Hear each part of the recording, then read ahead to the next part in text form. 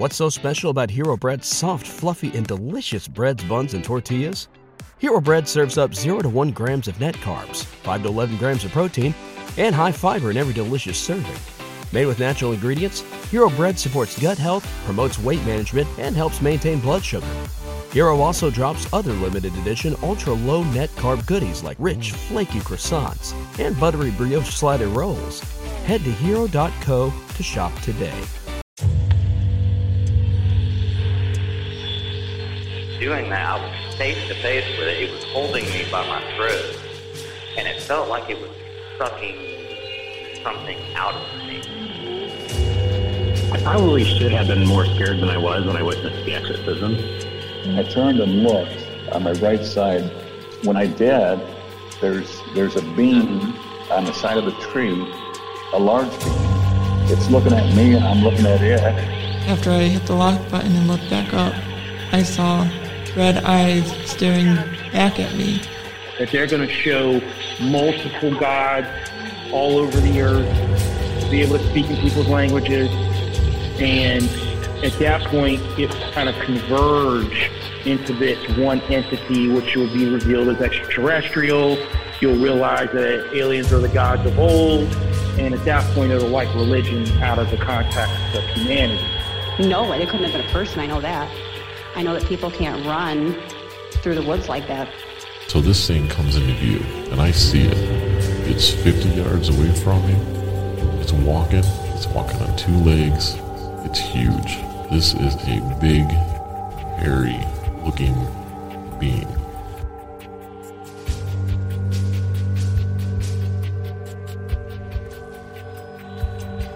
Welcome. I'm your host, and this is Uncomfortable.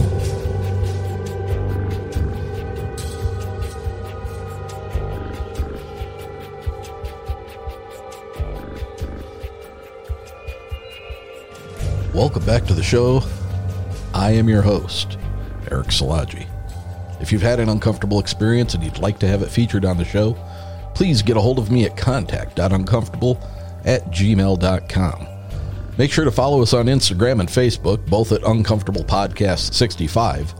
And please remember to leave us a 5-star rating and review wherever you can. Please share the show with others. That's the number one thing that you can do to get Uncomfortable popping up as a recommended in new listener feeds. The more people we get listening, the more experiences we'll have to share in. In the show notes, you will find the link for the Uncomfortable Discord server. Join up. It's free. We've been having a lot of fun with that. Friday night campfires where I go live. Just been an awful lot of fun. And hopefully tonight's show will give you a pretty good idea, a snapshot of what a typical campfire is. I recently posted and asked people to bring with them a local lore or legend or scary story of where they either grew up or where they currently live. And tonight's show is the result of that. So, lastly, keep your eyes open, because I'm looking at someplace in the middle of next month to the end of the month, I will be announcing the launch of the Uncomfortable Patreon. I've had a number of you reach out to me and ask how you can help support the show. This is going to be the way you can do it. Uncomfortable Patreon will be the only place that you can access Uncomfortable Afterthoughts. Afterthoughts is going to be a video companion to the normal broadcast. It will not just be a regular video version of that week's show. It will be in addition to a show. I don't want to give too much away, but I can tell you I've not seen any other show doing anything quite like this. And I think it's the best way that I can think of to repay your kindness in wanting to help support the show. Now, with that out of the way, let's get into tonight's episode.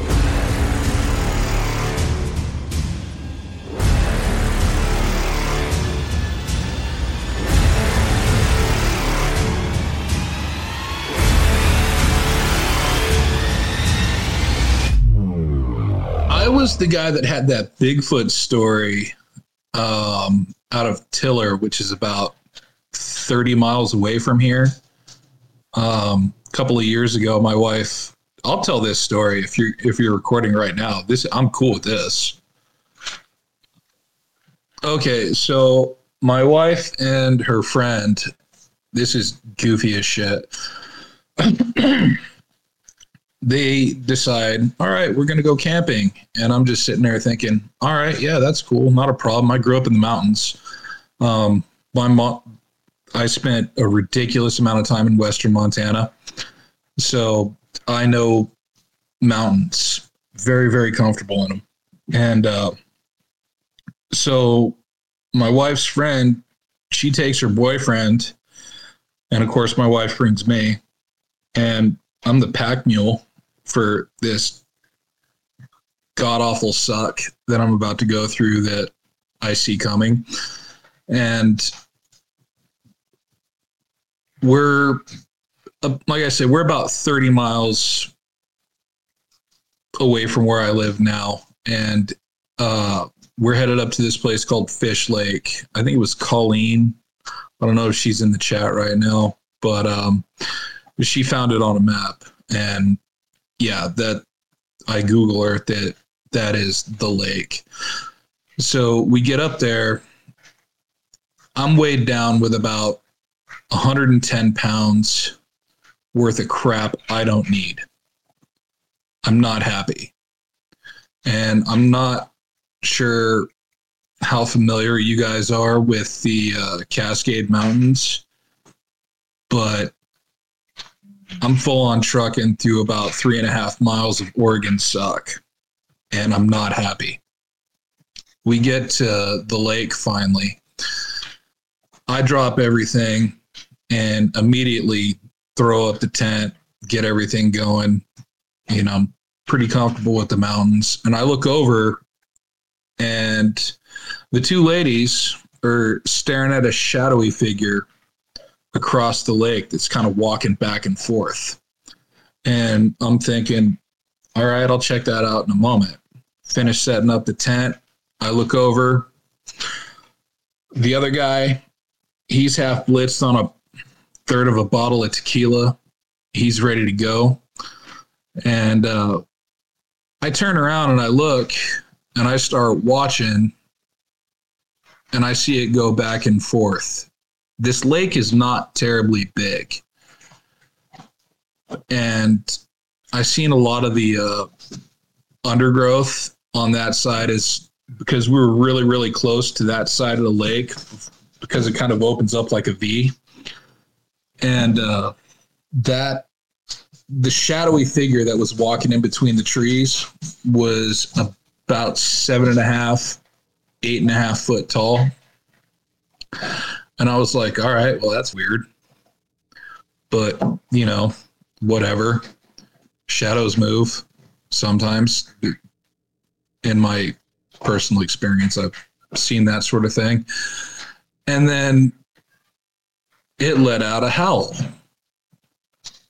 And, okay, that sounded like a primate. And I made that like very audible observation right there. That just blurted right out of my mouth. And my wife, she turns around and she looks at me. She's like, how the f do you know that sounds like a primate? I was like, well, this sounds a bit ridiculous, but the company that I used to work for, we did some relief work in Ethiopia.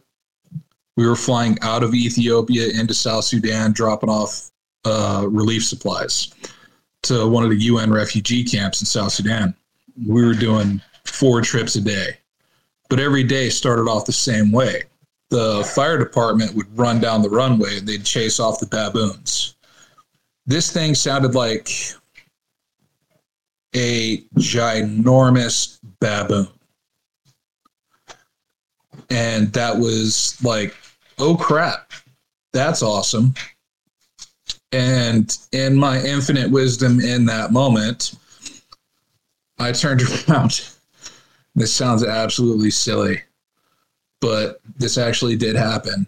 And I looked at my wife's friend. I was like, you said you brought mushrooms. She's like, yeah, here you go. And I took a big old monkey paw of that, and I was tripping balls for the rest of the night. And so I saw that shadow, massive. It was big, walking in between trees, heard the howl. And now here I am, tripping balls, laying on the side of this lake, about 15 feet from the water. And I'm watching stars pop like sparklers and just enjoying the show, watching the clouds do their little swirly swirl thing as they do going over the mountains. And it smells like a skunk is walking through camp.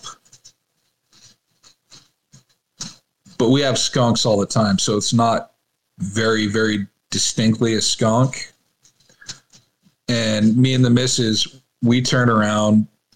We got flashlights going. We're not seeing anything. About 100 yards down the way, there's another group of campers that took a different trail to get to the lake. They were set up. They were about 100 yards away. But we were dealing with this flat out funky smell. But prior to dealing with that smell, her friend and her boyfriend went off because she needed to relieve herself and she didn't want to be alone for the entire thing, which is entirely understandable because there are cougars all over the area. It's just littered with them. And she comes back. She's like, what's that smell? Did you guys have Squatch come through the camp? I'm like, I don't know. It's funky. It's funky as all hell. So I'm tripping balls. We can't find anything that leads to the smell. There's a sound of lapping water, and there's no wind. We can't figure out what's lapping up the water. We're cruising all along the lake. There's no dog in the area at all. Shit's just flat out goofy. And I'm like, you know what? I'm throwing my hands up. I'm kind of done. I'm laying back down on the bank right next to the lake. And I look up and I'm going to go back to the sparklers in the sky. And then I see this dancing light go back and forth. It's not like anything else. It is like the one unique thing that is in the sky. It is just doing something that is contrary to everything else. And that mixed with the Sasquatch, I'm assuming it's a Sasquatch. I don't know for sure. On the other side of the lake, the goofy ass smell on our side of the lake, all that shit left me with a lot of questions. And then the next day, weather was moving in. Me and the wife decided to pack that god awful thing that I had to throw on my back out of there. And it was just a miserable shit show. And then we got a flat tire on the way out. So, that's the story. Damn. Jesus. First of all, I mean, kudos to you on taking a handful of mushrooms while you're out where there's cougars and shit like that. Because I do not think that being compromised would be the way I would feel comfortable sleeping in that environment. Did you sleep at all that night? Oh, I was out like a rock. It was absolutely ridiculous. I was so peaceful that night. It was stupid. I think my wife was more paranoid than anything. But, yeah, it was just, I think it was a mixture of the psilocybin and the fact that I had to hump a 120-pound pack all the way up to this campsite, and we used maybe 20 pounds worth of gear. And then I had to hump all that shit right back out of there. Yeah, I was wrecked for 3 days. I was not happy. It's not funny, but it is in a way. I understand how you got some good rest, though.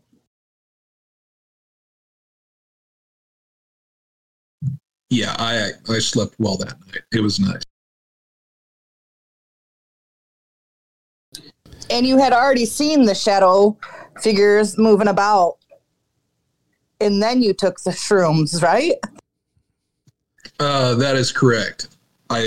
When we got there, her friend's boyfriend had made the comment that, after the 3.5 hours that it took us to get up there, and I was just rolling in sweat. I mean, I probably lost 10 pounds of water weight getting up there. I threw my pack off my back, grabbed the tent. I had that thing up in 5 minutes, and he was just like, I'm just trying to take another swig of tequila. You already got camp all set up. I grew up in the mountains. I don't fuck around.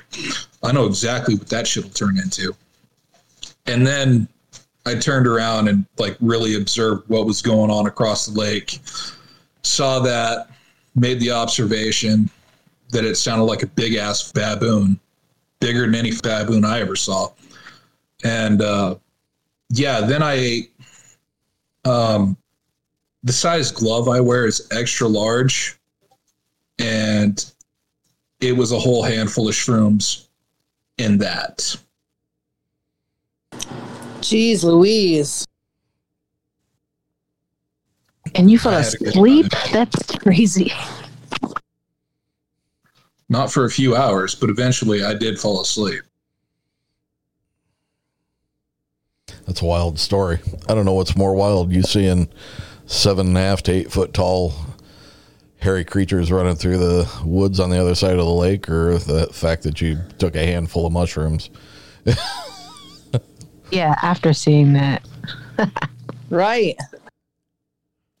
My life has been so goofy that it's like, oh, great. Here's another thing to just chalk into the book. And I'm going to get high now, which probably was more than anything. That probably saved my sanity because. Yeah, that's what I was thinking. Yeah. Yeah. Crazy. So what's your thoughts on Bigfoot? Mine? Yep. Animal, people. Okay, this is gonna sound kind of weird, but I view Bigfoot as a few different things.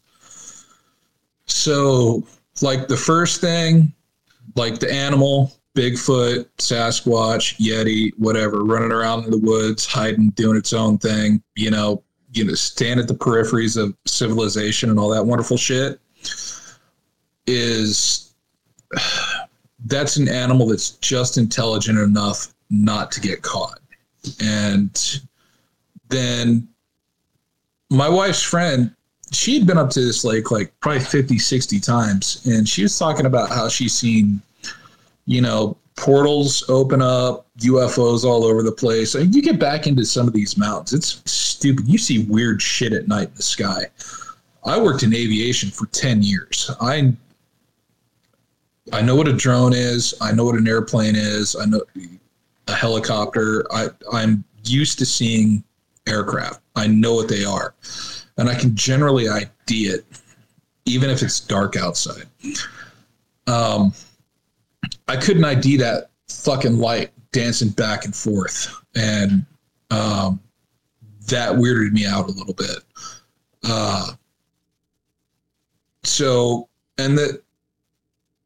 But with her little portal thing, it made me think, all right, so maybe these are squatches from a parallel dimension or universe or whatever, something that's on our plane, but just slightly off kilter. Yeah.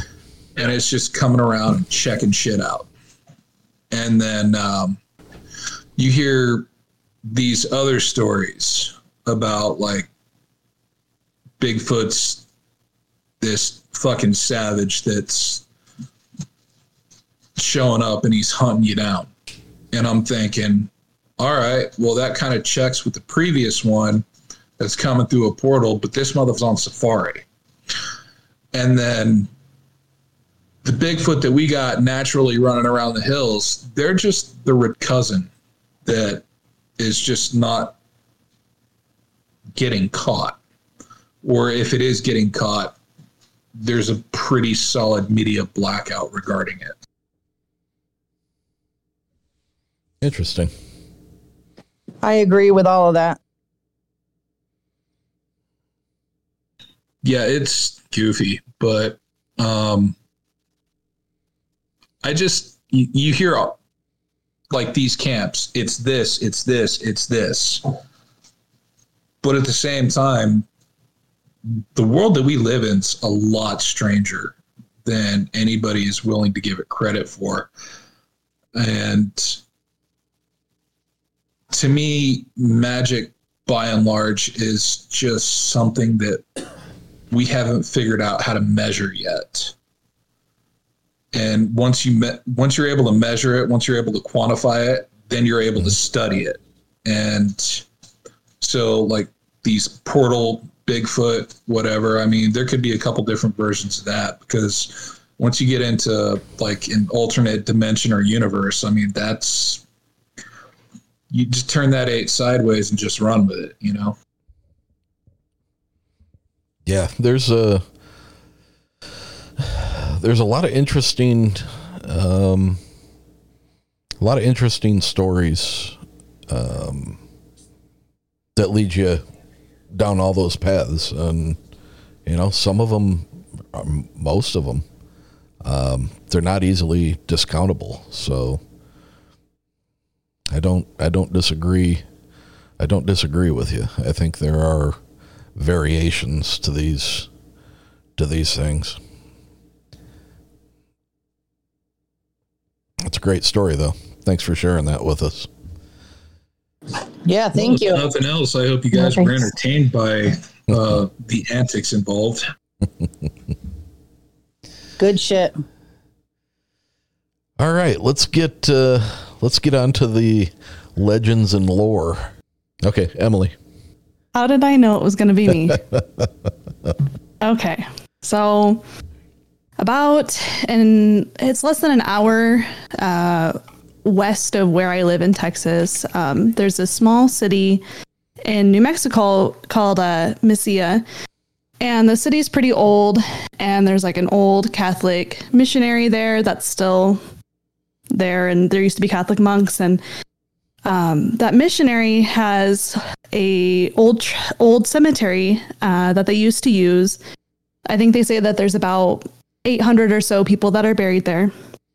And one of the actual graves there, they call the witch's grave. There's no like markings or inscription on who it belongs to, but it's really peculiar because it's this giant, like 6 foot by 6 foot cement block.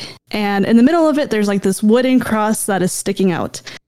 And the legend is that during the mid 1800s, when around the time that the cemetery was first built, the people of Mesilla hung this woman because she was accused of witchcraft. And as far as I know, she's the only one from Mesilla to actually be killed and tried for witchcraft. But while she was essentially facing her death and, you know, getting ready to be hung, she essentially said that she was going to curse everyone and their descendants that were there present, and that she would come back from the dead, essentially, and she was going to kill everybody in the town of Mesilla. And so when she was buried, they placed this giant boulder on top of her grave, and then they encased it in this giant block of cement. It's about, I don't know, like 4 feet thick, and it's like 6 foot by 6 foot. And to this day, there's this family that is in charge of like covering the cracks in the cement so that way she cannot escape, because if the cement was to deteriorate and crumble, they believe that she would like actually come out and kill everybody there. So yeah, like you can go to the cemetery and you'll see like fresh cement that has been put on the cracks to try to keep it preserved so she cannot actually come out and kill everybody. And I think that's a super badass story. Like, she affected the people that much that generations down the line, people still believe in the superstition and actually cover the cracks in the cement. Yeah, that's crazy that there's still a family that's chartered to taking care of making sure that she can't get out. Holy crap, and that's awesome. And not that long ago, I think, I don't know exactly the date, but there was this group of teen girls that went to the cemetery, and one of the girls dared this other girl to go and lay on the cement slab. So she did. And when she did, she started having seizures that were so bad and they wouldn't stop that they had to call an ambulance. And because of that, like, I guess like the mother of the girl essentially like banned her from hanging out with the other girls because she thought they were a bad influence. So that's like another aspect, like a modern day aspect to the actual story. That's kind of interesting. Like she laid on the slab and started having seizures and had to be taken to the hospital. Yeah, that's quite a coincidence if it is one. Yeah. Oh, that was cool. I don't know. I wonder what would happen if somebody just, showed up in the middle of the night and broke a chunk of the cement off, like what the people would actually do. Sounds like you want to give it a whirl. It's tempting. I know you've done a lot of paranormal investigations down there. Is that someplace you guys have ever gone and done, or do you know of any groups that have done that? Well, there's a lot of groups here that have actually gone to her grave. I haven't. It's like not with equipment, at least. And I know that people have used like EMF meters on them, on the grave, and they get reactions, but like it could be a number of things. I mean, you're in an outside environment, so like there's EM all over, it's hard to say. I don't know if anybody's tried like doing like a actual like spirit box sessions or trying to get like, EVPs or anything directly related to the witch. But yeah, I know that people have gone out there and actually investigated. I've investigated quite a bit in that little town, and yeah, it's super haunted in general. Yeah, we've got a witch just about, I don't know, it's not even 10 minutes north of me, buried in the graveyard that's smack dab in the middle of downtown Niles, basically. Witches scare me. Bad witches that make me see things. Episode 5. Rude. Speaking of witches. I said bad witches. Thank you for clarifying. Ghostesses. What, Jess? Okay, you just have to bear with me because I don't really know all of it. But okay, so maybe so I live in between Lansing and Jackson, Michigan, right? So about 3 to 5 miles from where I live now, pretty far out in the country, there's a road. It's a dead end road that is basically turns right into a dirt gravel road. There's really only about 3 houses on it that are pretty much at the front of the road. It dead ends to the back. So growing up, I always heard about, let's go to Seven Gables. Let's go to Seven Gables. I didn't even realize that it was an actual road. I just thought it was a spot. But anywho, it is a road. And I used to go out there with my friends, when we were 15, 16, 17, 18, a lot. And we would always probably be drinking or smoking or doing whatever. Because we knew that it was haunted, and that people would see things and hear things and and that there was a gate, though, like a metal gate, in order to get to the slab where this old structure used to be. You had to either climb that gate fence thing, or you had to go far, far, far way around, which took you way back out into some deep woods and such. So, that's the route we took because we didn't want to climb over the fence, because the legend was that if you climb over the fence, 3 people climb over the fence And then when they leave and climb back over the fence, the last person that climbs over the fence will die within 3 days. So we always took the long way around, and the long way around when we left. We did have some experiences out there as far as hearing like very, I wouldn't say faint, but more in the distance, like screaming / moaning, but more kind of a scream, far in the distance, but not really faint, if that makes any sense. We heard, I mean, we were out there multiple times, so we would normally hear that type of a scream, moaning thing in the distance. We would see flashes of light, but not really like orbs, because back then I didn't even know what an orb was, and relating it back, it was more like flashes of light. More like flashes of light with fog, if that makes sense. And we would also hear laughter in the distance. So what the story is behind it, though, I didn't know this until a couple of years ago, actually. Way back in the day when they would burn, witches at the stake and such. There was a witch that had a cottage cabin way back there.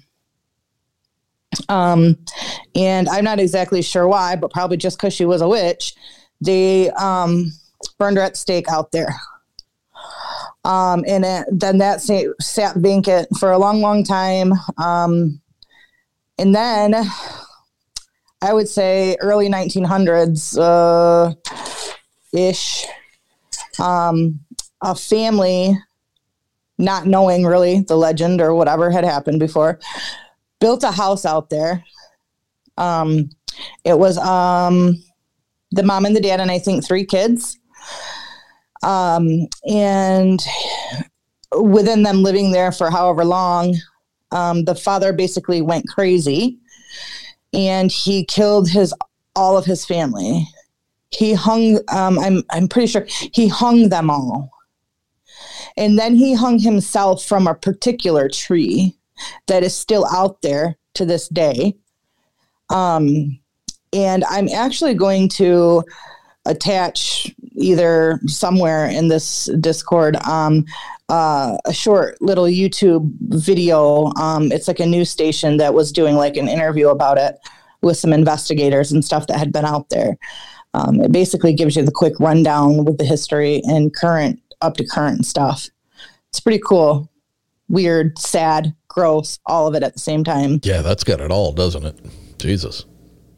Isn't it kind of fascinating? I don't know how many of you guys look into like legends and lore, but how many stories have similar things? Like we've got one here that's it's called Munchkin Land, and it's got a small chapel on it, and a lot of people go ghost hunting out there, and you'll hear like back in the woods, you'll hear like children laughing and stuff like that. But there's the priest or the chaplain or whatever from that chapel ended up, he was messing with kids, and when he found out the people around him were kind of narrowing it down to him being involved with some of the missing kids, he supposedly hung himself from the steeple of the chapel. And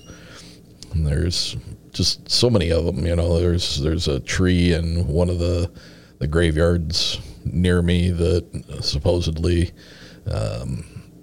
priest hung himself from that tree over a specific rock. And now, kind of like what Emily was talking about, if you go sit on that rock, supposedly, people have different kinds of afflictions and ailments that stem from being there.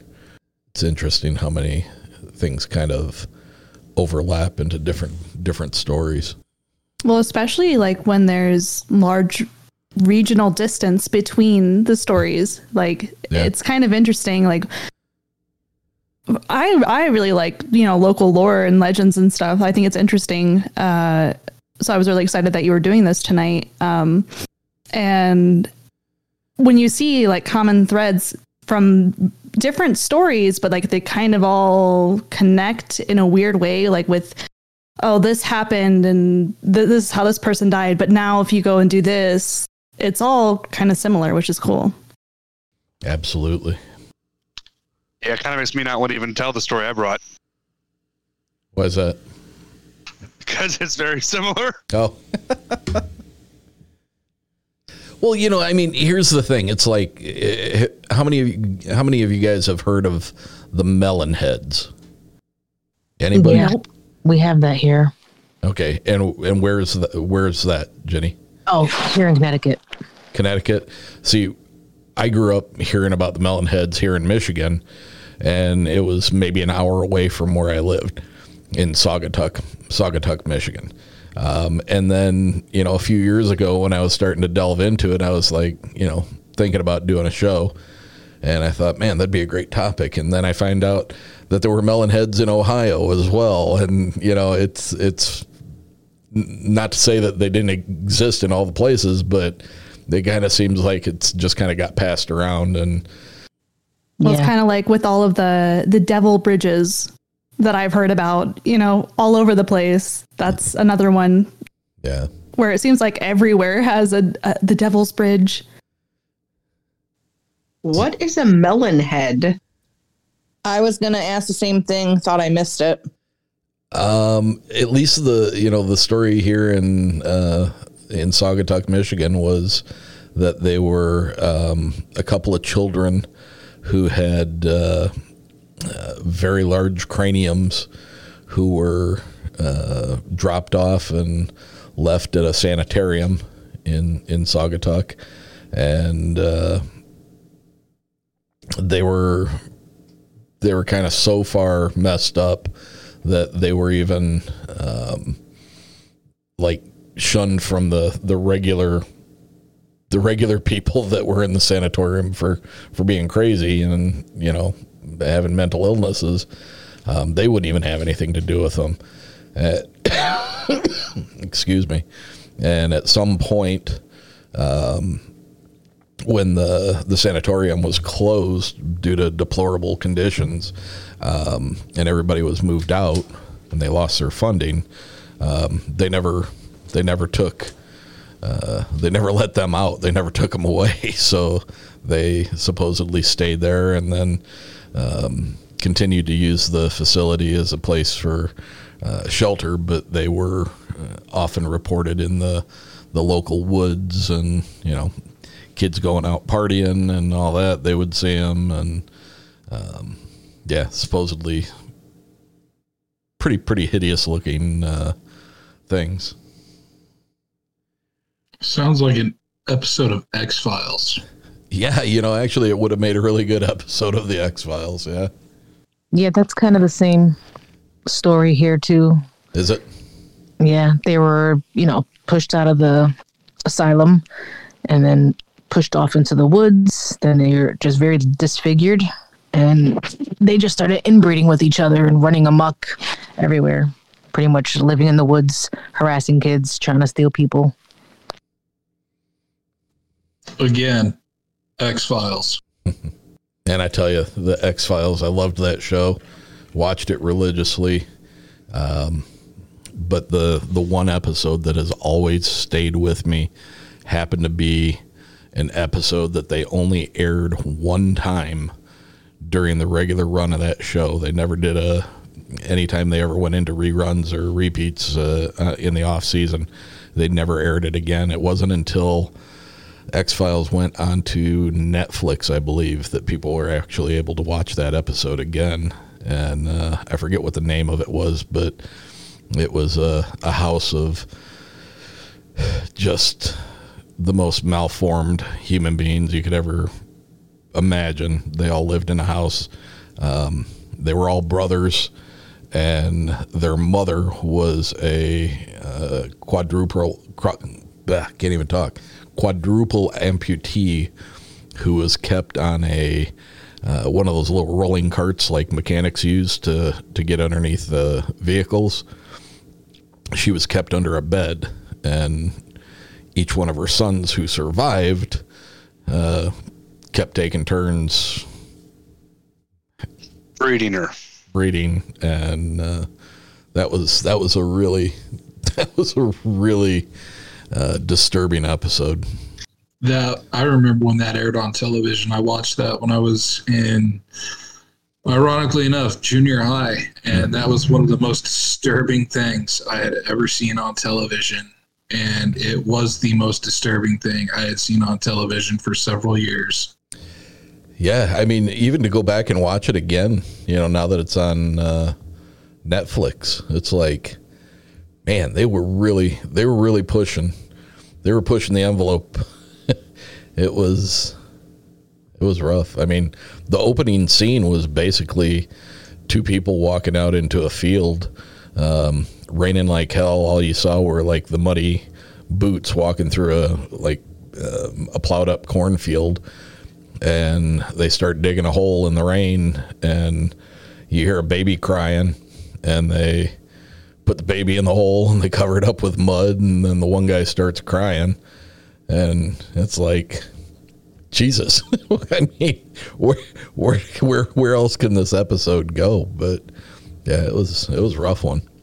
So who's up with the next story? JJ, what do you got? Well, I have a delightful story about Hellier House. Spelled different than the show, but so it's this house. It's in a neighborhood. And as legend goes, when it was originally built, there was a family of 3 who lived there. And there was a robbery that went wrong. And the robbers ended up murdering all of them, but then staged the family to make it look like suicide. So after that happened, another family purchased the house. It was to stay in the family. The niece ended up getting it. She was a young single girl, and she ended up getting pregnant out of wedlock, which in the time frame wasn't okay, and she was about to lose the house. And so she hung herself in the garage. And obviously when she passed away and the family was, left the house empty, trying to work it out in probate, the neighbors were complaining of strange noises, and the fire alarm would randomly go on and off. And the house actually ended up empty for some years. So the family, knowing that this place was definitely not right, actually had some monks come in order to stay there to try and clear the home. And during their stay, not only did they experience strange noises, the fire alarms going off and on, one of the monks went to sleep in the bedroom, which apparently was the girl's bedroom, and ended up waking up in the garage, which is where she hung herself. And it is considered to be the most evil house in that area. What area are we talking about? Well, I did San Jose because Tim lives there and he wants to put himself on blast. So I was like, here you go. So San Jose, California. Okay. But I thought because it was Hellier, I thought I'd bring it up. We have our own Hellier, just spelled different. Damn. So the monks, they actually, I think they only lasted like a week, but it ended up getting so bad, and they kept going to sleep one place and waking up in another place, and it was freaking them out even. So what they did is they took these giant concrete kind of pillar block things, and they moved them in the driveway in this very weird formation, which is not conducive to having someone park there. But they did it for feng shui. And I've driven by it a couple times. It definitely has a creepy feel to it. It looks like a very average house. It's kept up very nice. And according to a year ago, the home finally was sold, and there's another family living in it. Yeah, no, thank you. My next door neighbor, I think he might be here. It's got to be getting close to 2 years, year and a half, something like that. My next door neighbor before he moved in, they had a pretty good sized family. I think there was the husband, wife, and 1, 2, 3, 4 kids, I think it was. The wife had passed away years ago. Kids were all off, moved out, married. And the dad lived at home by himself in a tri-level, which was a pretty big house for just a single old guy. And, you know, there'd be times where I'd be out cutting the grass and he'd be sitting in his wheelchair by his sliding glass door that kind of looked out the backyard. And he would motion for me to shut off the lawnmower, and we'd chat for a few minutes. And you could tell he was starting to lose his brain wasn't as good as it had been. And the one son was really very, very good about every week, man. On Wednesdays, I'd get home from work. You'd see his car out front. He had a small trailer. He always brought his lawnmower over, cut the grass for his dad. And the daughter, she would be over probably once a week as well to sit and talk with him. But the son came over one day to cut the grass and went in the house. And when he walked around the corner, the dad was in the bedroom, sitting on the bed, had a shotgun, and as the kid walked into the room, he killed himself. And, you know, I don't think he did it intentionally in front of his kid. You know, I question whether maybe he had a moment of clarity where he realized he didn't want to live like that anymore with his brain being messed up, or maybe he had completely lost it and just didn't know what he was doing.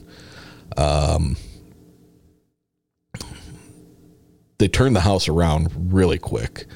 They had a construction company come in, take care of all the mess, redo everything, put the house up on the market, and it sold in no time. So, you know, I was outside going to get the mail, and the new guy was raking the front yard, and I said, "Hey, man," introduced myself, and excuse me, introduced myself, and we started talking a little bit about, you know, what he did, and we both wound up, ironically, being in the printing industry. And he asked me what I did. I said, I'm a pressman for a printing company, and I said I just started a podcast.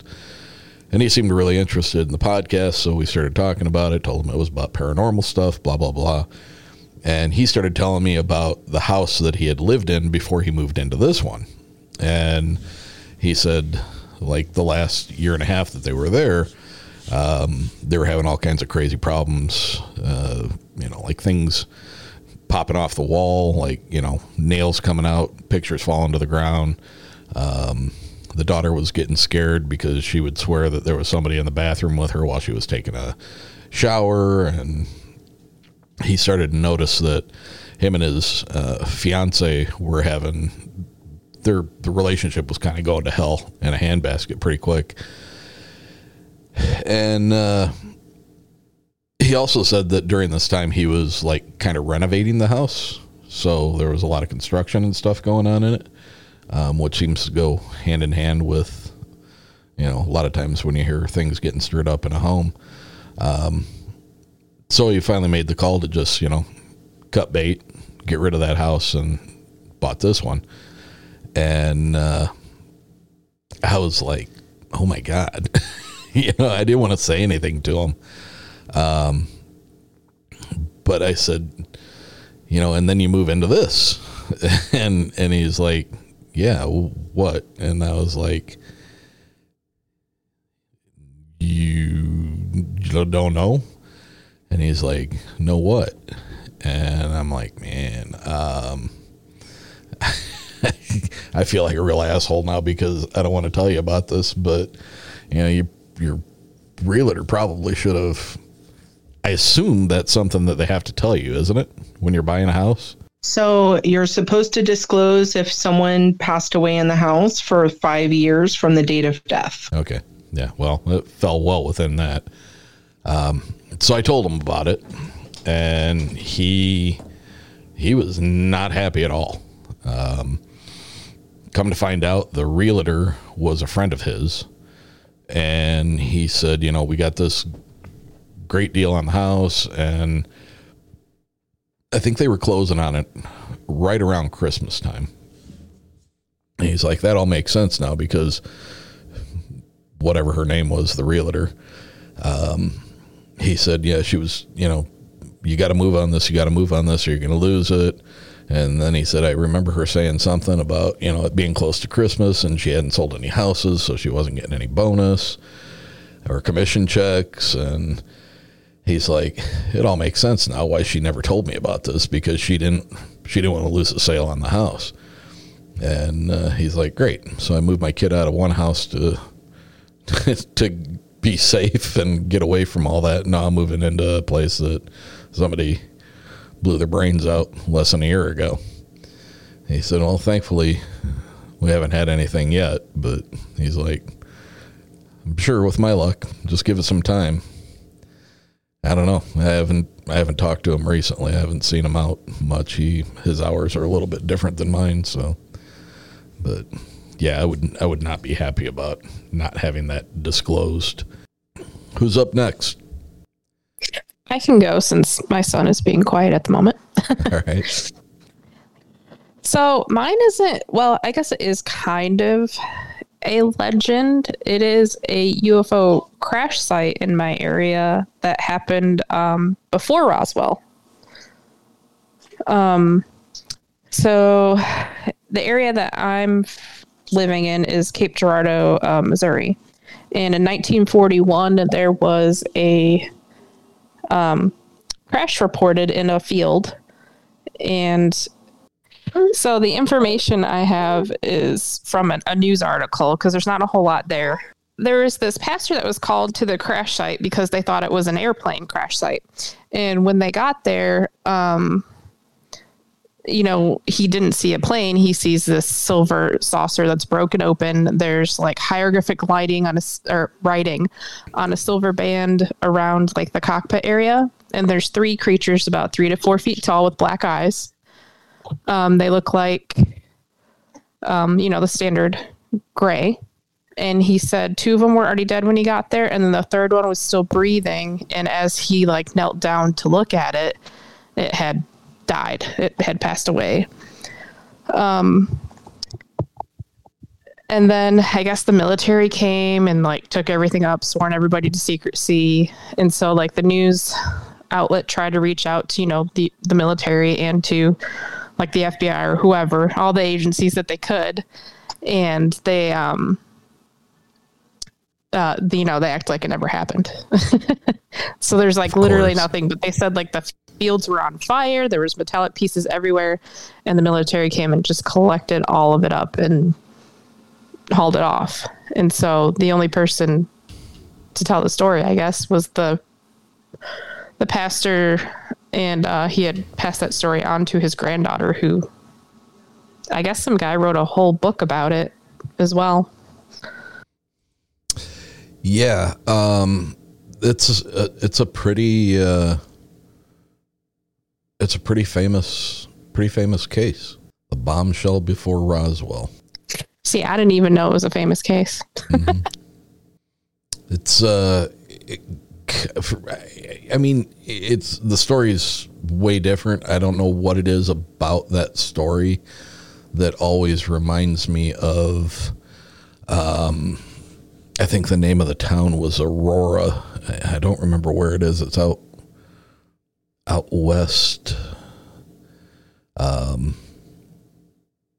Way back turn of the century, where one crashed into a farmer's windmill, and they ended up, the occupant of it died, and the whole town, they buried it. It had a ceremony. The priest from the local church, gave it the last rites and said prayers over it and everything. And I don't know what it is about that Cape Girardeau story that is very reminiscent to me of that. I think it was Aurora. It's Aurora, Texas. Yes, it is, isn't it? I was just going to say I think it's Texas, but I wasn't sure. Black Cat, you got anything? You guys ever have that dream where you're in school and the teacher asks for your homework and you've got nothing? Now, I had no idea this is what this was about. Okay, no problem. I'm like, no, I've never had that dream. Where's he going with this? No, like I said, I came in because of I was listening to some of your episodes and I listened to your last campfire, and I really felt connected to Nick. I felt Nick, what do you call him? Anyway, there was a guy, he was talking about having depression and his dad prayed over him. Yeah. I kind of connected with him because I'm kind of like that, only I didn't have his dad. I got and I still kind of feel like that. Yeah.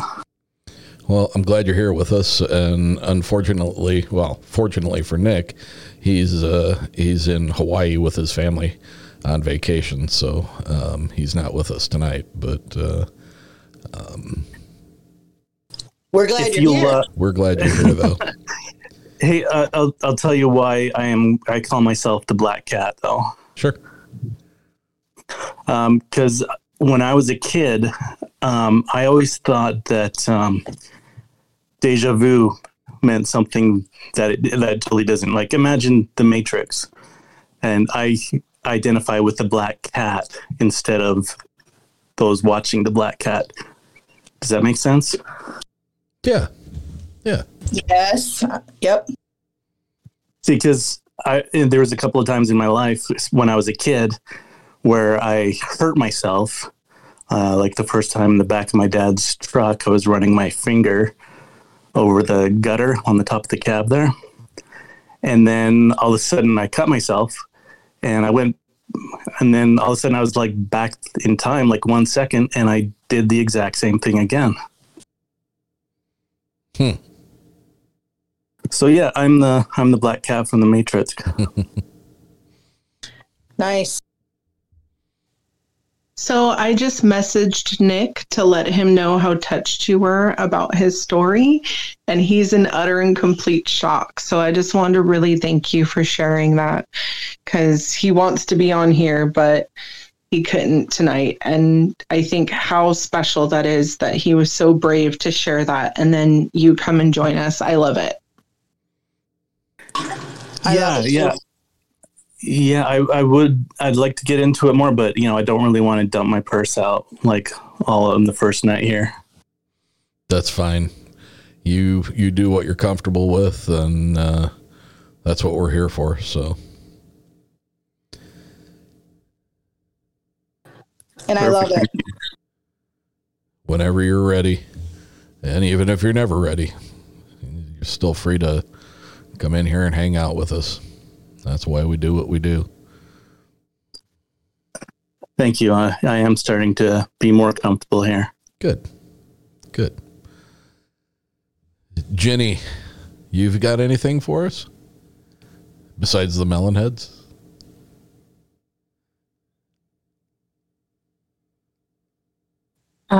Yeah, there is a story. It took place back in the 70s. And some people say that it was a hoax. Some people say that it actually happened. But there was a family that lived in, you can look this up too. Ed and Lorraine Warren actually went to this house. There was a lot of poltergeist activity. And it was all centered around this young girl. She was about 10 years old at the time. The family had adopted her. And they were just having a lot of crazy, weird things happen in the house. Furniture moving, doors opening and closing by themselves. Some even claimed that the cat was talking and singing jingle bells. And there have been cops and firefighters that claimed to see some of these things happen when the girl wasn't even around. It came out later that she said she did some of the things, like she was moving furniture and lifting up like heavy furniture and dressers and beds, but a lot of stuff happened when she wasn't even in the house or around. And it made like the headlines. I think it was like across the country. I know it was a really, really big story that Ed and Lorraine, like I said, they came down here. They blocked off the street for a while because they were getting so much press because things were going on for years. Holy shit, my TV just turned on by itself and YouTube is coming on. That's, yeah. Hold the line. What the fuck is going on? Welcome to the crazy zone. Well, I'll go ahead and tell mine if you want me to. Sure. All right. Similar to Black Cat, I too have had that dream where you show up to class with no homework. However, I actually wrote a research paper on a local legend back in high school, and I have it memorized. Not only do I have that particular one memorized, I have an experience to go along with it. So I will regale you with a tale. And the famous legend of Molly Crenshaw. This is a mid-Missouri legend of a African-American slave who is supposedly a witch. She was also the school teacher for the region. Now, back then, there was fairly small, she'd have a class of 10 or 12 people, but all of her kids seemed to love her. But when people in town started falling sick, they blamed her for her witchcraft. It was thought that they were to have drawn and quartered her. I don't entirely understand how the math makes sense, but supposedly into 7 pieces, and then taken them and buried them in 7 different directions all around the property in which she used to live. Local legend has it that her house is still standing to this day. Along with that, there's oftentimes crazy paranormal experiences associated. People will have loss of time, they'll be electrified, people's vehicles malfunction. There's a laundry list of craziness that pursues with the legend of Molly Crenshaw. I've even been told that it was one of the spark ideas for the Blair Witch Project. However, in my research, I did find a Molly Crenshaw that lived in that region in that time who happened to be a school teacher that died at 74 of old age. Not all legends are true. Wow. So now, I was going to say, you had a personal experience, right? Yes. So as a stupid teenager in high school, recently researching local legends for our school paper, a bunch of us decided that we were going to go visit this house. And it's about 45 miles from where I grew up. So it was a pretty good trek. And I think about 20 of us piled into pickup trucks. One of the guys had a little car, like a, oh goodness, what's it called? Like a Pontiac Grand Prix, I think it was. And so he couldn't make it down the road because he had to cross 2 creeks to get there. So he parked at the commuter lot and rode with one of us. We got down there, started a fire in the front yard of this abandoned house. And after a while, and a few too many party favors, we decided that we were going to go explore inside. The building had been boarded up. We broke into a back window fairly forcefully and then threw one of our smaller friends inside. After he got in, we all started to pile in with our flashlights. Nothing too crazy seemed to happen right at that moment. We went down into the root cellar, and there was lots of strange jars, beets, and vegetables. I didn't see anything really crazy down there. But everybody was spooked, and all the girls were scared. We finally decided to call it a night. This was like 6-7 hours later, and to be honest with you, we thought the cops were coming. So we pile back up in the trucks, and we take off back up this road. And when we get to the commuter lot, the boy that was driving that Pontiac his key was mysteriously missing from his key ring. So he ended up having to go the next day to the dealership and getting a new one because it was a chipped key. That next afternoon, another friend of mine's engine exploded. Totaled the truck, threw a rod out, put him in the hospital. 3 days after that, a freak incident rolled my truck over. Totaled my truck out. One by one, the 7 trucks that went down there were all off the road within a matter of 2 weeks. No way. I swear to God. Damn. Now, I did pull mine out with the tractor, and we spent 2 weeks with the back end of a Louisville Slugger and a socket set trying to straighten it out the best we could. I still own that truck to this day, but it's mostly just a farm truck now. It's not really street legal.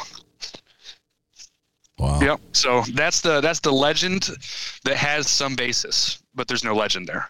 Because that's the thing, is everybody talks about this particular place. They call it this particular person's home. And then these weird electronic issues, especially with cars, always seem to follow.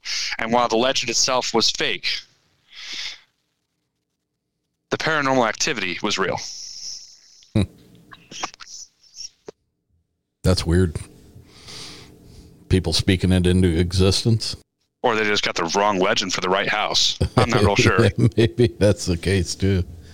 All right. I'm going to tell you mine. And I'm actually going to read this because it's not terribly long, but there's a lot kind of in it. This actually is a home that is maybe a 12-minute drive from me. It was the place to go when we were teenagers. Everybody had to drive by it. We would drive by it 6-7 times a night. It never gets old. And I've never had an opportunity to investigate it. I guess at one point, not too terribly long ago, the home was vacant for some time, and there was somebody that you could contact that you could go inside of it. But the part that everybody was interested in you could not get to, and that'll kind of explain itself as I read this. Excuse me. So in Niles, Michigan, there sits an old mansion that was built in 1847. And thanks to all who occupied the house over the years, it looks almost as gorgeous as the day it was built. And it is a beautiful place. It is known as the Beeson Mansion. It was constructed by a local whiskey distiller back in 1847, who sold it to Strother Beeson. In his day, Beeson was a fairly well-known and fairly wealthy gentleman. I believe in 1847, it cost $65,000 to build this mansion. So I don't know what the exchange rate or the difference in inflation is, but I can imagine that it would be pretty substantial these days. So they had the house built, and across the street, there is a private cemetery for the family. And in that cemetery, which is very near the road, I mean, you can see everything just fine from the street. It's that close. Right in the middle of it is a family crypt, which Beeson had built for the final resting place for his mother. It was made out of marble, extremely well kept. Quite honestly, I mean, if it wasn't for the gravestones and the markers, this would almost look like it was a park, you know. Very, very well kept grounds, flowers all over the place. I mean, for what it is, it was a beautiful, beautiful spot. So Strother's son and daughter-in-law, William and Harriet Beeson, they eventually were given the home after Strother's wife had died and after he had a fairly long, complicated illness. His son took over the house. Him and his wife, Harriet, they had a son called Job, and he was born in 1869. Just under 1 year, the baby had died, and he was placed in the crypt across the street with his grandmother.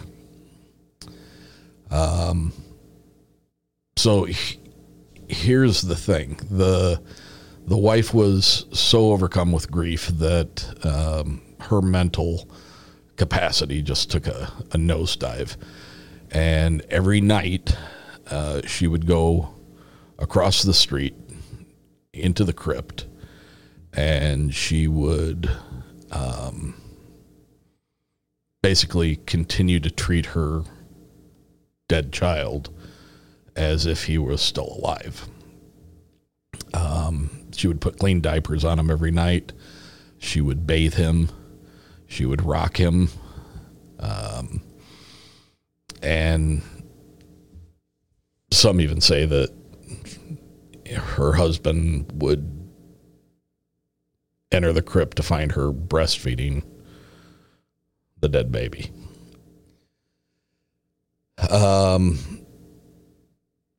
Her argument was that she believed the child was afraid of the dark. So she would go there, tend to him, and then leave a lit lantern in the crypt overnight to keep him from being scared of the dark. Strother tried insistently to keep her from doing this because he knew that it was just really affecting her mentally, and he knew it was not a healthy thing for her to be doing. And it was extremely hard for him to sit there and watch his grieving wife still coddle to their dead infant. So in an attempt to keep people's prying eyes from seeing her going over there nightly, he decided to have a tunnel basically from the basement of their mansion, tunneled underneath the road, underneath to the interior of the mausoleum, the crypt, so that she could continue to go over there, but no longer in plain eyesight of all the neighbors and passersby.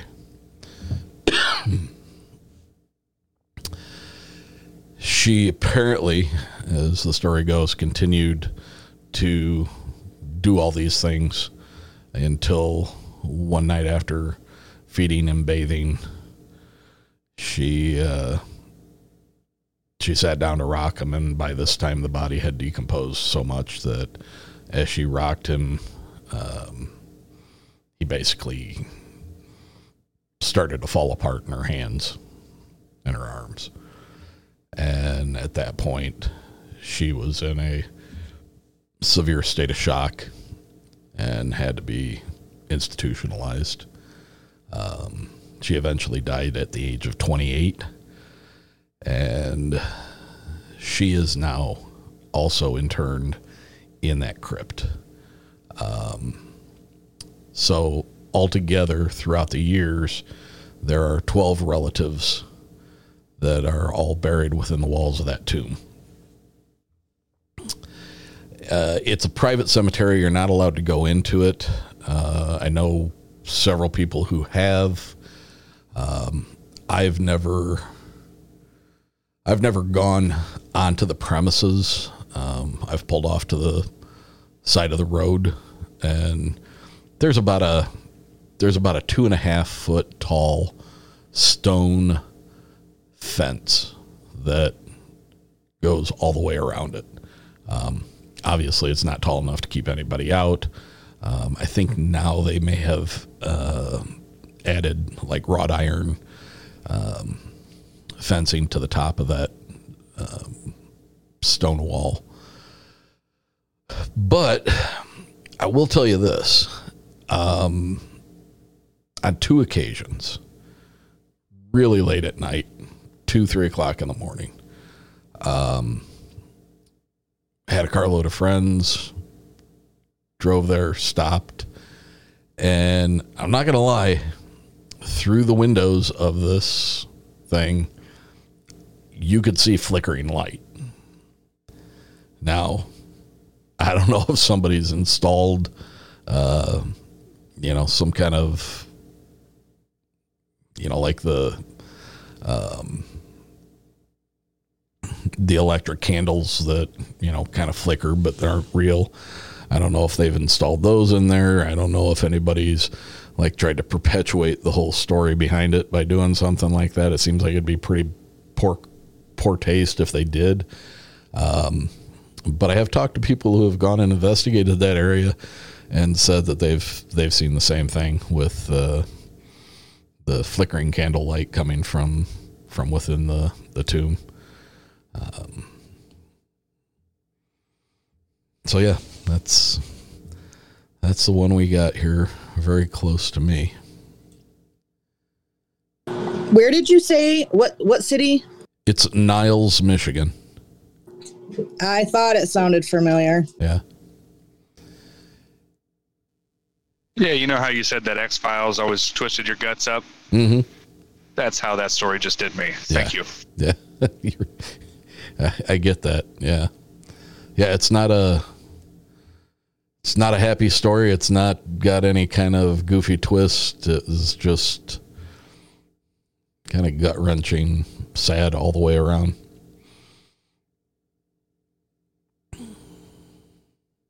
But apparently now somebody has purchased the entire property and is currently renovating it. And from what I heard last, there was talk that was going to be turned into a bed and breakfast, which I hope they stone off that tunnel to the underground over to that mausoleum. And the house is on a big piece of property, but it's up close to the road, so it's not, you can see the house perfectly fine. I'd say maybe 80 feet from the road, and then you have the length of the road plus the shoulder of the road, and then to the mausoleum. I mean, that would have been a hell of an undertaking as far as making that tunnel. I can't imagine that people around that area. I don't know how many neighbors they had back at that time, but that had to have been a major undertaking to get that tunnel all the way over to that mausoleum. Tommy, did you ever get it figured out? I would assume if you did, we'd have heard from you by now. Is it working? Yes. Oh, yay! Tommy, Yay! Good Lord, man. Well, I've got it on my phone. And Good job, Tommy. As well, so I don't know how this is working, but it's working. It's working. How about my phone is? What's that, sir? Am I back? Yes. Okay. So I'm using my phone to talk, but I'm still on the computer, so I don't know how that's working. What do you got for us from over on the other side of the pond there, bud? Oh, there's lots of laws and legend around here. I was talking to a guy at my work the other day, and I literally live right opposite where I work as well. And can you still hear me? Yep, you're good. And there's a road that leads from where I live, past my work, and all the way up into town. And it's sort of a countryside road, but there's houses there as well. There's lots of fields and trees and stuff. And a lot of people see a woman in white standing in the road. So many people have seen this. And so my mate at work, I think it's his friend, saw it recently. As they were driving down late at night, there was just a woman standing in the middle of the road. And I think he drove through it and obviously was terrified, looked back, and there was nothing there. But a lot of people see this woman in white. Does the legend have like a specific name or a story behind it? You know, I'm sure it does, but I need to find out. I know that's not helpful, but yeah, I need to look into it more. And literally the other night I was told about this, but it's literally on my doorstep. So I've got a woman in white legend right here. Wow. I've got the devil dog as well. Yeah, what's that about? So I live right next to a massive forest, and they call it the devil dog, and it's what a dog man is, basically exactly the same. It's got red eyes. People hear it. People smell it. I've not seen it yet, but I'm on the lookout. Are you really? Is it the same woods that you had that video of you taking your daughter out into? That's it. Yeah, that's it. Yeah. Good thinking, Tommy. Good and thinking. You know what? I think I've told you this before, but so we all went over there when we first moved here. We've been here for just over a year now. When we first moved here, we all went over to this woods. I didn't know anything about the Dogman law. And we're just exploring, looking around. And we're at this point, and suddenly my eldest daughter, she would have been 10 at the time. Oh, no, she'd have been 11 at the time.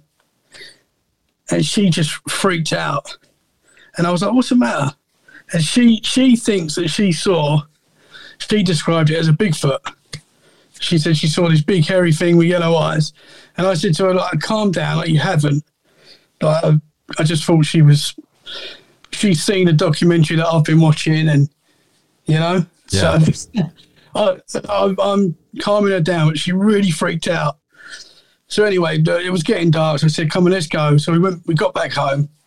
And I think it was a few weeks later, I was talking to someone about the woods, and they told me about this devil dog law, and I was like, oh, you know what? My daughter saw something the other day. So I don't know. I don't know if it was, but she definitely saw something and freaked out while we was over there. Boy, you know, I'd like to say, you know, ask her about it, but man, I wouldn't want you to upset her and drum up something. You know what? I've got to be honest. I did ask her the other day about it. What'd she say? She went, Dad, don't. Really? She didn't want to get, yeah, it really freaked her out. But yeah, it was weird. It was weird because I just assumed she'd watched something that I'd been watching, and I'm always watching Bigfoot and Dogman stuff. So I just thought she's got hold of something she shouldn't have, and she's just scaring herself. But yeah, maybe she did see it. I don't know. But a lot of people claim to see it over there. So it's interesting. They call it the devil dog. Yeah, I mean, I've heard the name before. I don't know if it's in relation to what you're talking about, or if it's just been no, I don't know if I'm thinking devil dog and hellhound. Yeah. But it's described exactly the same way that obviously we described the Dogman. Yeah. So it's seen on two legs, and you know, it's you know, people say that they hear it and smell it. Sometimes don't always see it, but it's really weird. But it's quite cool that I live right next to it. I'd be scared. Yes. Well, I'm over there every day. I take my little dog over there every day, and we're trying to see something. Stay well protected. Yeah. Yeah, no. I'd have the damn Binford 4,000 lumen lights all the way around my house. Anything that was even pointed directly near that forest, I'd have lights shining like a crazy person. Yeah. Well, I'm about, I would say, I'm just under a 5-minute walk from the forest, from one of the entrances. Jesus. Yes, I'm pretty. And you know, when I first moved here as well, I'm not saying this was the devil dog, but when I first moved here, you used to hear a dog outside growling at night. Really? Now, I'm not saying it was the devil, but it was weird, because I didn't know about the devil dog when you used to hear that. But yeah, that was weird. But I'd love to see it. No, it's scary, but I would love to see it. I don't know, man. There's a lot of things I'd like to see. But I don't know that I'd want to see a dog, man. Yeah. I'm heading over to have you guys heard of the New Forest in the UK? No. So I live quite close to that as well, and it's just like a massive, I think, I'm pretty sure it's the biggest forest in the UK, like natural forest. I think so anyway, I'm not 100% sure, but there's Bigfoot and Dogman law there as well, and fairy law. Did you call it the New? The New Forest, yeah. But I don't think it is new. I don't know why they call it the New Forest. Oh, okay. But it's just a massive forest land in the UK, and I live about a 40-minute drive from it. So I'm going to head over there tomorrow and see if I can see anything. Do you have one of those camera things you could put on your hat while you're walking around? Oh no, I'll have my phone with me. I'll be recording some stuff. What you need to do is you need to take a page out of a lot of the Bigfooters' ideas, and that is that having a GoPro mounted on your back. Yeah, because there's several Bigfoot investigators that they mount those. There's actually Scott Carpenter actually has like a gimbal mount on the back so that it stays steady, so it's not shaking all around. But the majority of the videos and the pictures that he gets is after he walks through an area, and they pop out and peek out after he's passed through. So he's picking it up on the camera that's on his back. Okay, interesting. Yeah, I do want to get a GoPro. Actually, that is something I'm looking to get. We've also got a lot of big cat law around here. I know that's everywhere as well. Yeah, but there's no good reason for you guys to have big cats. I mean, over here. I know. I know. Over here, there's areas that they can come from. There's, I guess people with exotic pets, if they just can't handle them anymore and let them go, I suppose you'd have that over there as well. But my mother-in-law 20 years ago claims to have seen a black panther where I used to live in Essex. Really? And she's not the sort of person who's particularly interested in that either. She wouldn't lie about it. I find it amazing every time I talk to her, I bring it up. But she definitely saw what she describes as a black panther. And she was with her sister, and my father-in-law was driving, and they were just basically driving along and saw a black panther just standing by the side of the road. And the father-in-law is not having it. He says, no, there's no way. But my mother-in-law and her sister swear down that they saw a black panther. So it's interesting. Yeah, for real. Did they say about how big it was?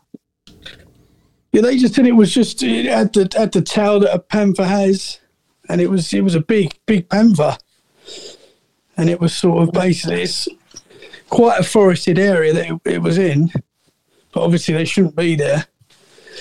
But a lot of people claim to see panthers around it, especially around where I am now. There's quite a big group of people that say that they're here.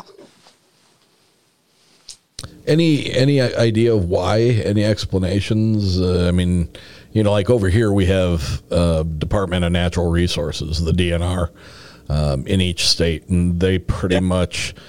Do you have something like that there? I mean, do they address that, or do they say no? They don't. They're not here. I'm not sure. I think they do say that they're not here, but there's plenty of people that claim to have evidence and have found hair and scat and footprints. Mm-hmm. But a lot of people say it goes. I think it was in the 60s it might have been the 60s or it might have been earlier than that, when the law changed and people had to release them. And some say that possibly that's where it started. I'm not sure if it was the 60s, actually. I'll have to look into that. Yeah. Because, like, we have cougars and stuff. Yeah. And Jess, I think you may have even seen it in the news because it was kind of around your area, I believe. Last year, people are getting pictures of them on their trail cams now. And they're still, and the DNR is still saying that they're not around. Well, what they're saying is that there's no breedable or no sizable population that's capable of breeding. They're not addressing the fact that a rogue one has made it down to, way outside of what we anticipated its area of being common to. But, where there's one, eventually there's going to be two. And when you have two, you're going to have more. All it takes. Yep. Well, I always remember when I was little, it was always in the local paper that someone had seen some sort of big cat. It was always quite a lot of people claim to have seen them. Mm. I was talking to a guy the other day that researches this because he, in the same area, 5 miles away from where my mother-in-law saw her cat, he run one over, he thinks. Oh, really? And it rolled over his car, and he was with his wife, and they both sort of looked round, and they saw it running into the forest. What looked like a black panther. So he started researching, and he reckons he spoke to 60 people that claim to have seen it, and have got like a story that can sort of validate that. Mm. So, that was a good episode, by the way. Oh, thank you. all of his episodes are good. Yeah, they are. Yes. Stuff it. Thank you very much. Actually, the two Uncomfortable and Let's Get Freaky are the two main ones that I get excited for. I love you for that. Thank you. Thank you very much.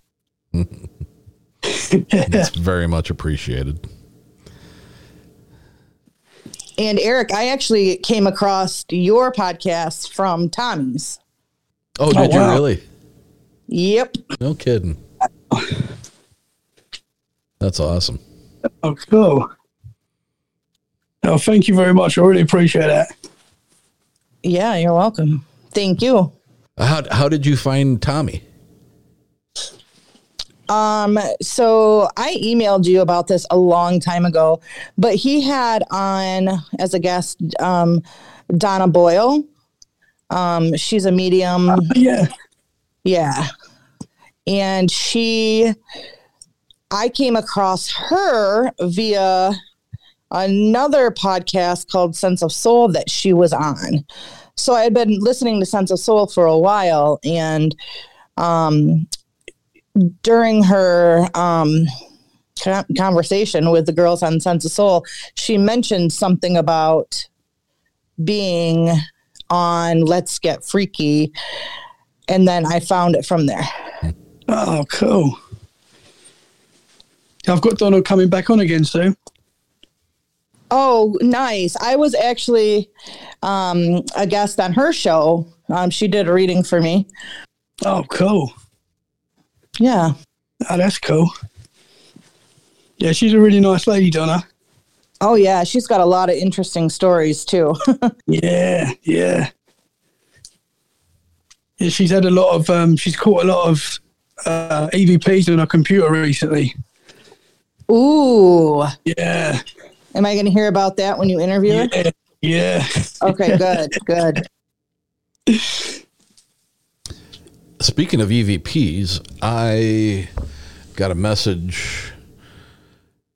I think this was a couple of weeks ago. I think maybe I was talking to JJ at the time when I got the message from her. But a couple episodes back, the woman that had the stroke after being in the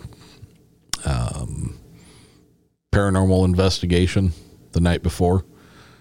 God, I can't remember what the name of that episode was. I know what you're talking about, though. What was it? Apologies from Beyond or something like that? Apologies from the Ether? Yes. Very good. Nice. Very nice. She sent me a message a couple of weeks ago saying that a friend of hers who is in a paranormal group had listened to the episode that I did with her and had found several EVPs that happened during the recording.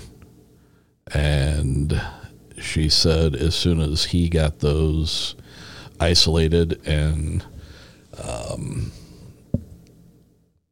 were ready to be heard, she was going to forward them to me so I can put them out here so you guys can hear them. So awesome. Yeah, it'd be interesting. You know, with electronics,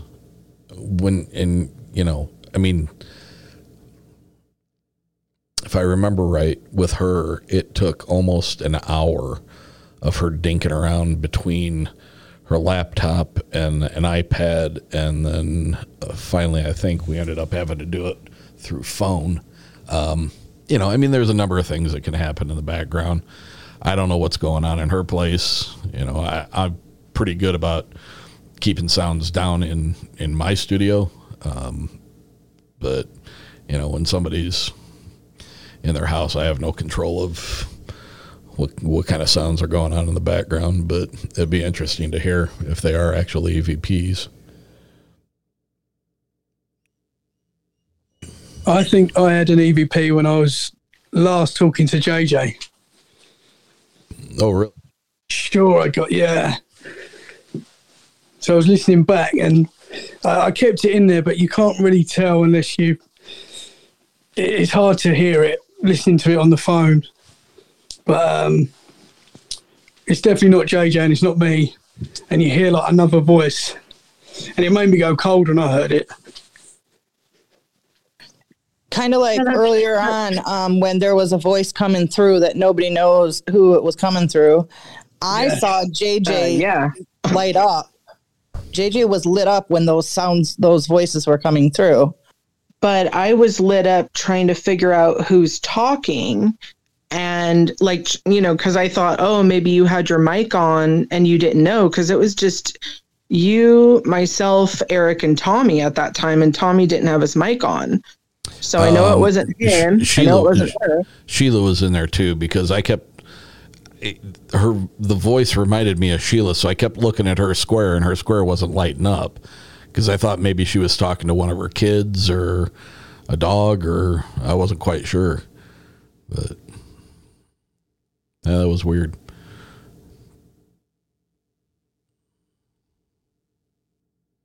I got a question for you. Yep. What was the public response to that episode you put out from the campfire we recorded? Yeah, a lot of people liked it. Actually, I think the Discord numbers went up by 5 or 6 after that episode aired. And I'll be doing the same thing with this. I don't see any reason why people aren't interested in hearing stuff from different parts of the country as far as local legends and stuff like that. Well, anybody else got anything? I could tell that story. I posted it a while back in the Discord, but I never got around to having that talk with you. So I could tell that story. I don't know if anybody here has seen that one. I know there's a few newer people, so definitely get into it. Yeah. So, my family has always been pretty open when it comes to spirits and ghosts and that kind of thing. My grandma always used to watch the shows with me and kind of watch me a little bit to make sure that, you know, I wasn't watching anything too nuts, nothing demonic. She wouldn't like that kind of stuff. But I watched a few ghost stories here and there, and we kept a pretty open mind to it. Well, I didn't ever think, you know, like anything would happen at our house or anything like that. My grandma had told me stories from when she was a kid and how she'd had like multiple times where there would be cabinets open or like cups slid around or things out of place in like places she grew up. She had all kinds of crazy stories. But there was one night in particular, I was on the phone with my now wife Morgan, and this was back when I was in high school, and we hadn't really had too many experiences in the house up to this point. And I think this is the first time I realized, like, oh, there might be something going on, and I'm going to have to talk to my grandma about it because she's the only one who's going to know anything about this kind of stuff.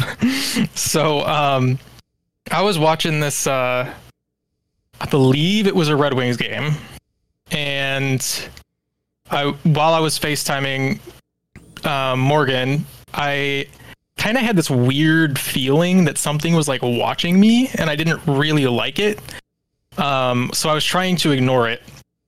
And then our cable on the TV started getting a little fuzzy, which is super weird because we live in I've never had any issues with technology. None. No. I mean, like outside of my job, but like that's what I went into IT for. So anyway, I started noticing the cable was getting a little fuzzy, which was way out of the ordinary for us. Especially considering we live in a well-populated area with, you know, pretty strong connection. So the cable started getting funky, and I had this weird feeling, and I was like, I don't like this. And I started kind of looking around, and when I looked down, I noticed my phone was completely blurring out. I really couldn't see or hear Morgan anymore. It was just getting all pixely and digitized, you know, crackly when things start breaking up. And I was like, dude, what the hell is going on? Why is all of my shit breaking all of a sudden? So after a few seconds, I waited for everything to calm down, and it just kind of didn't. And I was like, this is super weird. I'm going to go like unplug the router, plug it back in, see if that fixes it. And as I stood up, I looked over my shoulder, and I still, like, even to this day, get goosebumps thinking about this. I saw this woman standing in our dining room, and you could see the dining room from our living room where I was at. And when I looked over my shoulder, I saw this woman who was in, like, a very large, it looked like, you know, a Victorian white dress. And I went, what the hell? And as I, like, turned, it just kind of, like, faded back, almost like it was walking slowly, and just kind of vanished. And I was like, what the fuck was that? I'm done. What is going on? And I started panicking. So as soon as this thing like disappeared, I did not know how to respond for like 5 to 10 seconds. And after it was gone, everything came back up technology wise. My TV was playing normal again. Morgan came back on the phone. The only thing that was different was that I was standing up, and Morgan came back on and saw me on FaceTime and went, what happened? And I was like, and I like could not speak. I was trying to like put into words what I just saw. And she goes, Cody, you look terrified. You look like you just saw a ghost. What the hell is going on? And I was like, I think I just saw a ghost. So, I ran upstairs. I at that point I was like, you know what, screw this. I'm sitting in my bed. I'm going under the covers. Ghost ain't gonna touch me under the covers. So I run upstairs and I hide under the covers. And I didn't hear anything the rest of the night. I stayed on the phone with Morgan for a while after that, and I was just petrified. So I told my grandma the next day, like, hey, I saw this thing happen. Because my family, we all lived. I lived with my grandparents, my aunt, my dad, my stepmom, my brother. So we had a pretty big family in one house. And I talked to my grandma about it the next day, and she was like, okay, so that explains a couple things. And I was like, what are you talking about? And she's like, I keep feeling like someone's watching me too. And I was like, this is not normal. Why didn't you at least give me a heads up? You know, we watch these shows together. You could have warned me. And she said, all right, well, I'll do some research for you and we'll see what we can find. So I'd say maybe about a week later, she had been back and forth to the library a few times. And it had turned out the house was built in the 70s, so it's not like it was that old of a house. But somewhere in the late 80s, early 90s, a woman had hanged herself in my dad's room. And when she was telling me about it, I was like, okay, so is this person like upset with us? Like, we're doing a lot of renovations on the house right now, and we're doing like all kinds of work outside. Maybe she just doesn't like what we're doing. And we kind of relaxed after that. We just kind of didn't want to piss it off any further. So we finished up what we were doing in the house. And then I'd say a few more times after that, there were a handful of instances where like I play guitar, and I had my guitar hanging on one of the guitar hooks, and it was just me and my family watching another Red Wings game downstairs or something. It was a movie. I don't remember, but all I remember hearing was this very loud strum on a guitar, which was weird because everybody in our family was in the living room and my room was upstairs. And I went, is one of the cats or one of the dogs fucking around with my guitar? So I ran upstairs and I checked. Guitar was still ringing. It's an acoustic, so it's not unreasonable for it to ring for like another 30 seconds if it gets hit hard enough. And I looked around and I was like, hey, did anybody come into the room and just smack my guitar? And everyone downstairs was like, no, we've all been down here. You saw us. And I was like, that's super weird. I don't like that either. But that was months after. So we had little instances of stuff like that go on from time to time. In that house, and I do think it was the lady who had hanged herself, but I have really no solid proof of it. That's just the only death we had accounted there. So that was the only thing I could ever attribute it to. But yeah, that's the house I grew up in. That's my little hometown house story. Yeah, it was nuts. And your whole family is pretty much open to all this stuff. I mean, oh yeah, that's awesome. Yeah, they especially because my grandma's always been very spiritual and aware of these kind of things. They're always very open to talking about it. That's so encouraging to hear. I mean, because so many of us usually have, we're the only one. You tell your parents, they try to shut it down, or you tell your brother or sister and they tell you you're crazy. That's a great environment for you to have something like that happen and then be able to actually talk to your family members about it. And oh, definitely. I think we brought that up a little bit earlier in the Discord, earlier in the week, how we were really grateful that people just are like so open-minded in the Discord too, because you go out into the real world after, like, especially for myself, growing up in that kind of a family, and you just start talking about it like it's normal. Everyone looks at you kind of weird, and you're like, why am I the weird one here? Yeah. You guys are the ones that are being skeptics. You guys are the weird ones. Exactly. Yeah. That's awesome. That's a great story.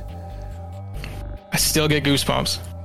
Did anybody ever try to look into, well, I mean, obviously you found that there was a death in the house, but did you ever try to look back at that woman's past or find anything out about her? We tried, but we couldn't find much. They didn't have a lot of documentations on the people. It was really just like a couple news articles from the death from when it happened, and that was about it.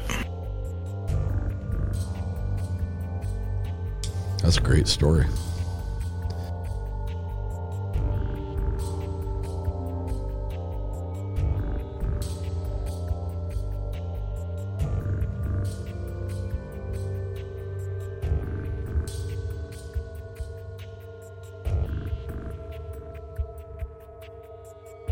All right, my friends, that's it for tonight's show. I hope you enjoyed this snapshot of what Friday night campfires on the Discord server are like. As I've said, we have a lot of fun with it, and we don't take ourselves too seriously. But again, it is a reflection of the show, and it is a safe place to come tell your stories in a little bit different environment. Please make sure to share the show with others, whether it be friends, family, coworkers, however you can do it. Please share the show. And don't forget to like us on Facebook and Instagram, both at Uncomfortable Podcast 65. And if you've had an experience and you'd like to have it featured on the show, please contact me at contact.uncomfortable@gmail.com. Thanks for tuning in this week. And as always, stay uncomfortable, my friends.